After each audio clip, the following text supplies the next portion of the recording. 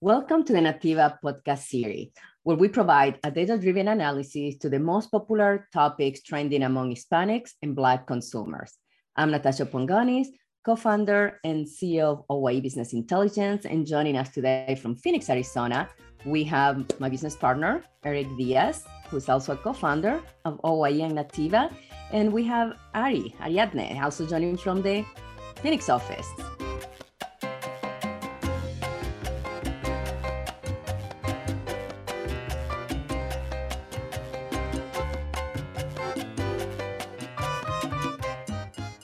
So today we're going to kick off the year talking about sport. I know that's one of Eric's favorite topic. But as we are starting to identify different trends among Hispanics, we know the sport is something that's relevant not only for males, but also for females.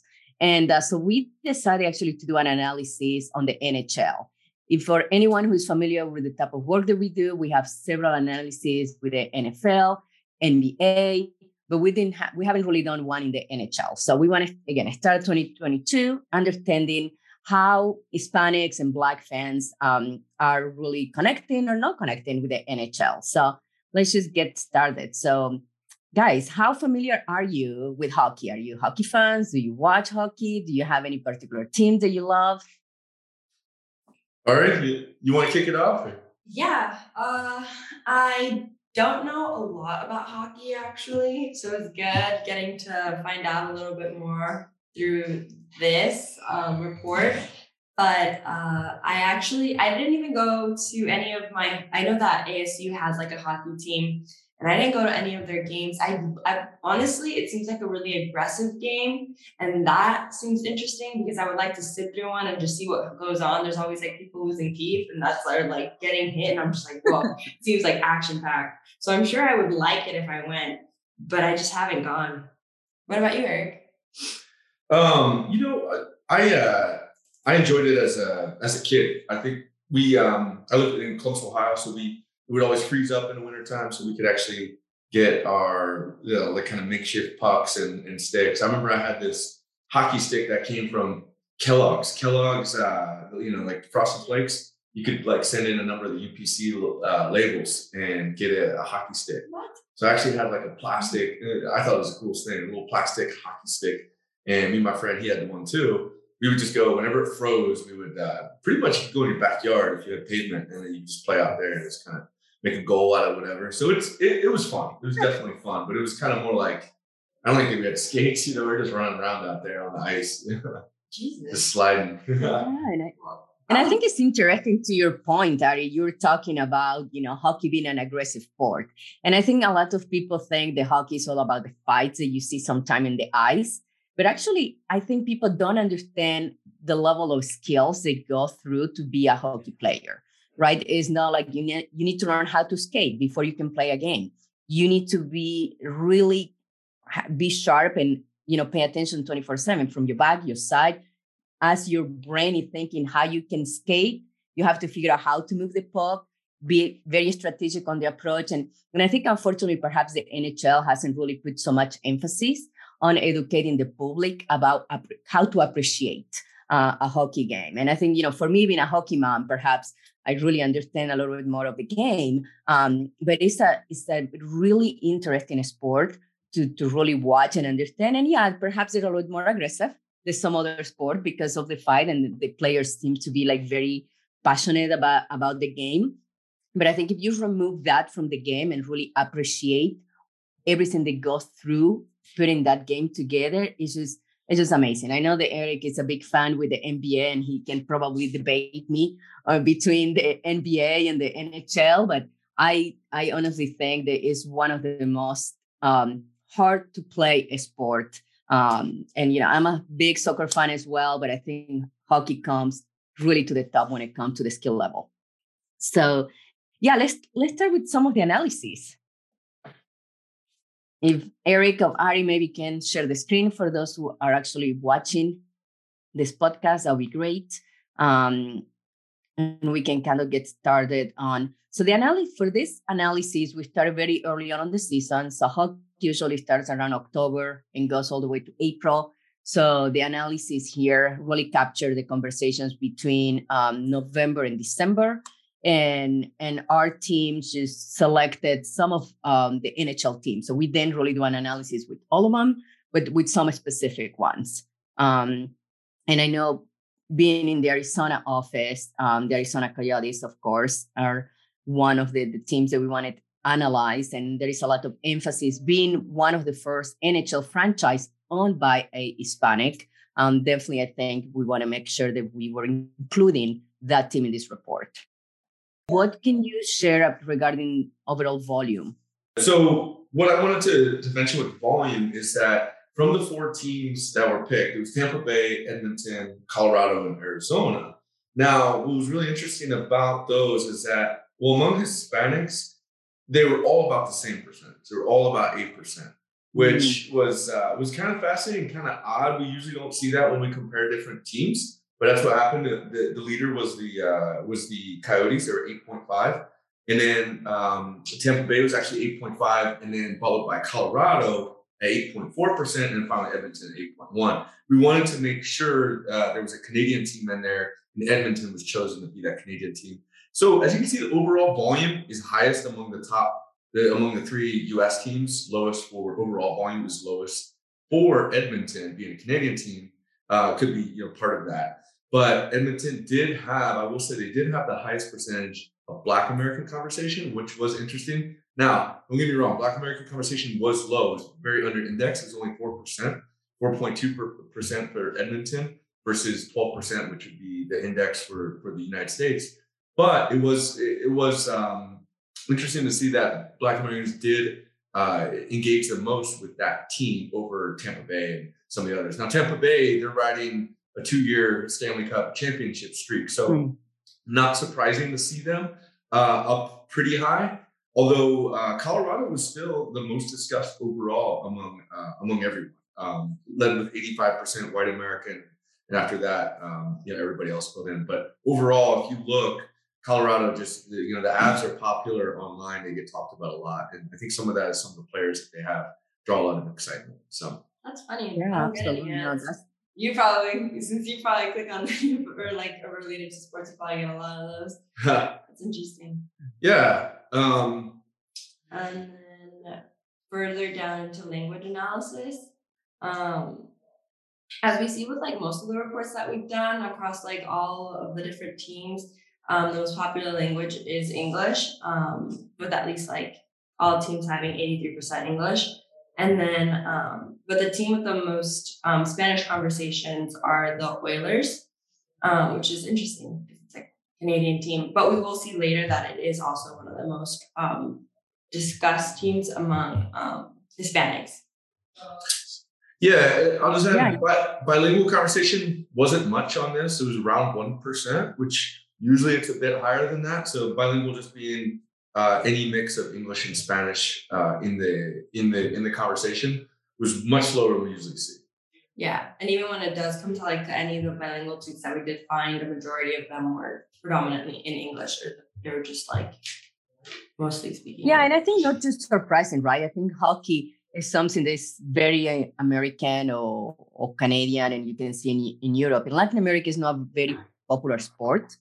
So I guess I'm not too surprised that we see that perhaps the second generation of the English dominant Hispanics tend to speak more on the NHL, the Spanish speaking. And I think definitely that's something that the NHL is trying to change and be a little bit more strategic on reaching that Spanish speaking consumer and trying to create a loyalty and fans for those as well. And this is an interesting one that you're showing right there, because with the NHL and Espanol, so that's an Spanish tweet about the NHL. And, and I think this particular play right here, it kind of generated some positive and negative sentiment as well. I think that's something that we can look a little bit down on the analysis. So, on this play, you can agree, you can love it or hate it, right? How it's done. As an spectator or a hockey fan, I mean, I think that play was pretty incredible. Just going complete through the defense line and score a goal. But there, I think some of the question came about being a team player. try all these sports like hockey, the NBA, and it's about being part of the team, making sure that everyone had that equal time with the puck. And in this case, I think this player is kind of being known for being perhaps a little bit more selfish, and just taking the credit, which, to his credit, actually, he has the skills to do it, and he has done it multiple times. But again, I think it's just like that hate-love relationship in this particular play.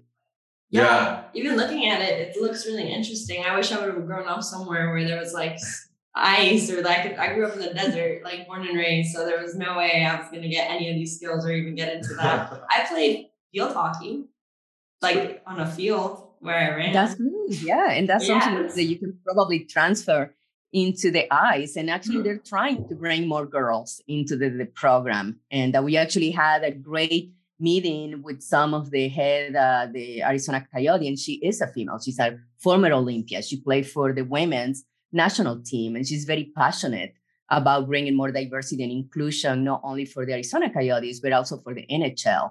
And so, to your point, perhaps when you were in college, when high school, hockey wasn't much on your mind, or perhaps you weren't really exposed.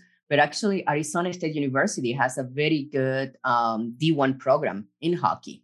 Yeah, I did actually know that. Our hockey team is like up, like they're pretty big, and like I actually was really tempted to go to a game like my sophomore, junior year.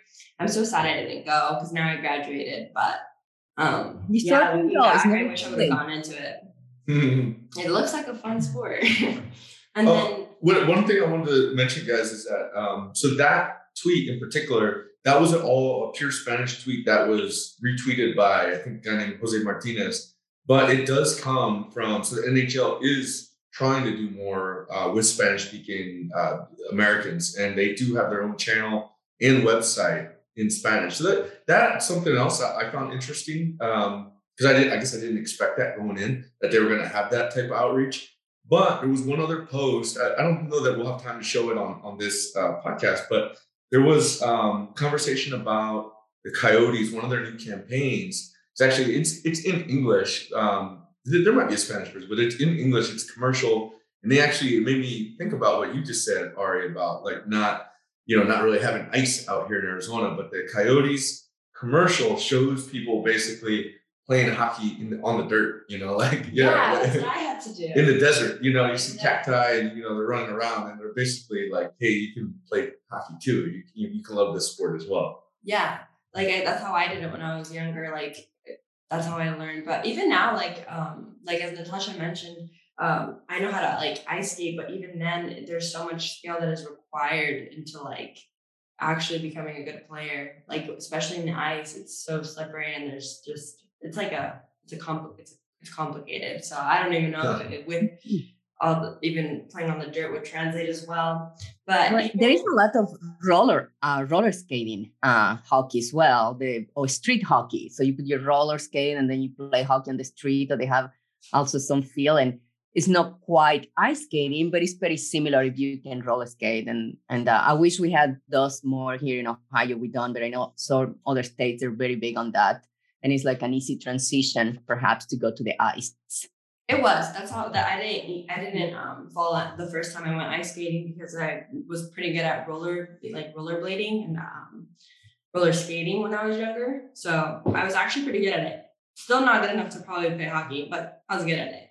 And then even when we look at the Latino Index, which is the one that Eric is showing right now on screen, we can see that most of the tweets are from L1 audience, which translates back to, or like relates back to what we were talking about, that most of the audiences that are interacting with like hockey right now are even like the Hispanics that are interacting. A majority of them are like within the spectrum, English only, interact with like a lot of, what would you say would be like L1 would be like examples of it. So just like they talk about American pop culture. They're watching. Yeah. I don't know. They're posting about Kanye West. And, there you go. So strictly like I was like, I'm trying to think of examples coming up. Like L3 would be more like Bad Bunny, still a little bit of both. Like But strictly L1 or But L1. But I will also mention though, Ari, it was a little bit L1, even though it is dominant, like you said, like you see Tampa Bay on my screen, 74% L1, and everything else is obviously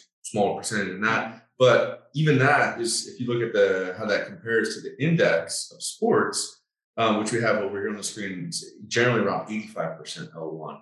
So hockey did tend to be a little bit less of L1, and actually it was a little bit higher in some of the areas such as L3. L3's typically here in red, usually around 5%. And for the NHL, it was actually a lot of them. Two of the teams like Colorado and Edmonton were 12% and 13% respectively. So, and some of that could be because the NHL is proactively putting content in Spanish, and they're doing that. And there's a number of teams. I know the Coyotes. They have channels that are in Spanish, also trying to engage that Spanish dominant Hispanic that lives in the Phoenix, Arizona region, and trying to engage them that way. So there's more of that happening in the US more toward than other sports. So I thought that was pretty interesting. Yeah, no, absolutely. And I think one of the new slogans that they have across the NHL to choose club team is hockey's for everyone, and they have in Spanish hockey es para todos.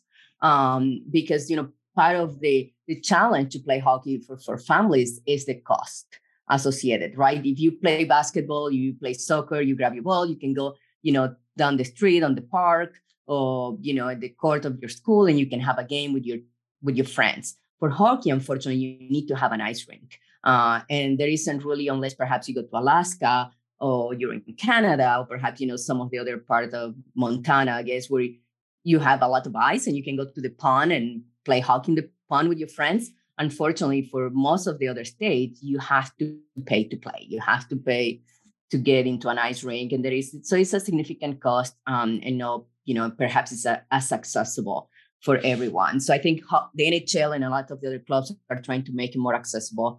They're trying to create programs where a lot of the gear will be donated or will have a very accessible entry point. And that's just, I think perhaps this analysis translating a little bit of that. And now they're trying to reach to another demographic.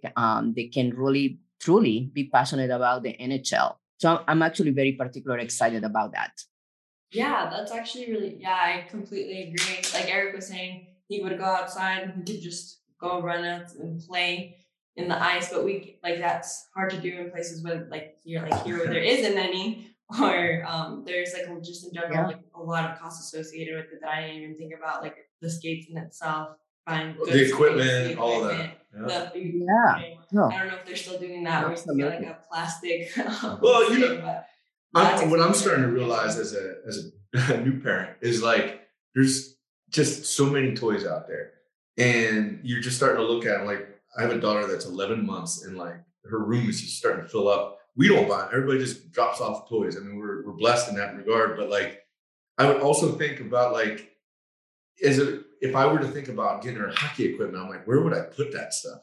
It is bulky, and is it worth it? Because is she going to stay interested in it? And I wonder if that's a mindset that parents have too, that, is also an obstacle. Whereas if you're going to play basketball, you need one thing, a basketball. Right. Makes me choose, but it's just. It is. And I think as a parent, when my son decided he wanted to play hockey, I'm from Argentina. So when my son was born, I was so excited. I'll have a soccer player and I can wait to go send him to Argentina. My cousin actually was a coach in one of the largest team in Argentina. I mean, I was like, oh, this is amazing. And then we took him to watch the Blue Jackets a game, and he was 5. And that was it. He was sold, that's what he wanted to do. So I think as a parent, like you, Eric, we went through that same process. Oh my God, did we have to buy all this equipment? It's so expensive. So we tap into some family friends that we knew, borrow some of the equipment, send them to some classes. And it takes a lot before you allowed actually to join a team. But he was persistent. He knew that that's what he wanted to do. And I think as a parent, sometimes you have to figure out and say, okay, do I really want to get invested in this type of sport? But you kind of, your heart gives in and you let, you support your kids. So unfortunately, but yeah, it's something looking back. It's been a fun journey. Yeah. Well, any surprises, you guys, on the gender analysis? Yes. Well, to note, a majority of them were no, we're not surprised. And as we were talking about, this is like a male-dominated sport, which is it's good to see that like people are trying to move away from that, and like as Natasha was saying. But yeah, this was dominated by males for both Hispanic and Black American. But I think Eric and I were discussing, and Natasha as well, that there was a more Hispanic. There was still more Females, Hispanic speaking about hockey than there is Black American women, which is interesting to know. Yeah, it was almost 2-1 for U.S. Hispanic women of 21% and Black American women were 11%. So just interesting to see that. It was a 2-1 ratio on that, and Hispanic women were engaging, were sharing content, retweeting, things like that. Yeah, absolutely. That was very surprising for me as well. I didn't expect to see so many percent of females, which is great. I think it's a great opportunity for some of these teams and the NHL to tap into that female audience and trying to grow, with the Latino and the Black household. Yeah, 100%. That's yeah. I think it should definitely expand and grow into like maybe incorporating more women, because I would definitely but probably be more interested in watching it, see if it's like, I don't know, because when I watch basketball, it's like the females, like I've seen them and they're really aggressive and they're really good. So I think if you had an NHL like female team, I'm pretty sure that sounds interesting, and I definitely want to see that happen. And then when we move on to like sentiment. Yeah, it's still also still usually in accordance to like what we see overall, generally positive, with people showing their excitement on wins or discussing like just overall praising certain people, praising their team that they support. I think there was like Mario Vasquez, he shared like a pretty funny meme. Yeah, if you want to show that on. Or he shared like a pretty funny tweet to express his joy for the Avalanche, Colorado. Yeah. Yeah, this is the kind of thing that you see a lot from the audience, just talking about the team that they were rooting for, they won. Yoke's on fire. There's somebody that just that talks a lot about sports. A lot of probably an L1 Latino. Probably both of those guys are, but yeah, conversation I would say was a little bit higher on negative sentiment than we typically see in sports reports. But so that surprised me a little bit, and I believe that they were pretty comparable. So between Black and Hispanic, they were each right around 74-75% positive, about 25% negative. But just overall, a little bit more negative than I expected. And I think it was just people talking about plays and things like that. Like Natasha, I think you talked about like Connor McDavid maybe being mentioned as being like selfish or not passing. And I think stuff like that was tended to be some of the negative comments, right. They just talking about the sports play, not anything necessarily negative about the league or anything bad about the sport, but like just about a player. Yeah, and I think you bring a really valid point, right? For anyone, I guess, looking at this analysis of the graph, they might think they're talking very negative about a particular team, but it's not. It's about a particular game, a particular play. So, which I think is a little bit different, perhaps, with some of the other analysis that we do for brands in particular. We see a lot of negative conversation are for the brand or the product. Here seems to be like very breakdown for a specific place. Either a play or a particular game. When I was briefing through location, we usually don't spend too much time on that. But the one thing I noticed between Black and Hispanic top 10 locations in the U.S. was that 3 of the top 10 for Hispanic actually wound up being 3 of the 4 teams. Like it kind of was like the home team, right? Yeah. So that was surprising to me that it wasn't like some of the usual suspects, like New York, wound up being much lower, number 6 overall, whereas they're usually like top 1, 2, or 3. Chicago as well. Chicago didn't end up, and part of that, we didn't include the New York team or the Chicago Blackhawks, so that part of it, that's probably related to it. But we had Denver, Phoenix, and we also had Tampa wound up being the 3 of the top 10 Hispanic teams. Whereas for Black, and that contrasted to the Black American conversation where it tended to be it was none of the home teams wound up being in our top 10 locations. It was all basically sports fans or hockey fans that lived in other parts of the country. Atlanta was number 1, St. Louis number 2, DC number 3. Ohio's on the list. Yeah, Cleveland. Yeah, you're right. That is interesting considering Cleveland doesn't have a professional NHL player team. Yeah, none of these. Yeah, I think just people tweeting, sports lovers talking about the NHL in general. Yeah. There you go. And then looking at the word clouds, like the top most popular words either relate to, understandably, either the teams, like the wins, that's what you see, that's what was populated the most, or specific players. Yeah, I think there was a huge retweet for Connor McDavid that for the plays for the Oilers that wound up dominating a lot of what we saw there. So part of that just depends on the data. The date range we looked at, Connor McDavid must have had a number of tweets that got retweeted a lot. So he showed up. So one of the things that we see sometimes is some trends like that. Yeah. Very good. So this was, again, a very insightful analysis. And we're going to kick off the 2022 with some other insightful analysis throughout the year with some of this trending topic. And I don't know, Eric, if you have some, if you can tell what will be perhaps the next analysis. I know that we have a lot coming in the pipeline. Yeah, well, coming up very soon, we're going to have crypto. So we're going to be doing analysis on a lot of different cryptocurrencies and find out what the difference is. What do Black, Hispanic users, what are their biggest concerns, or where are they talking about? Which currencies are they talking about the most? And how does that differ from the general population? So that'll be one I'm pretty excited about. That'll be coming pretty soon. That one's going to be super interesting, especially given the most recent controversy that happened with crypto. So I know there's a lot of new ones too coming out. Oh yeah, that'd be really, really cool to find out more about.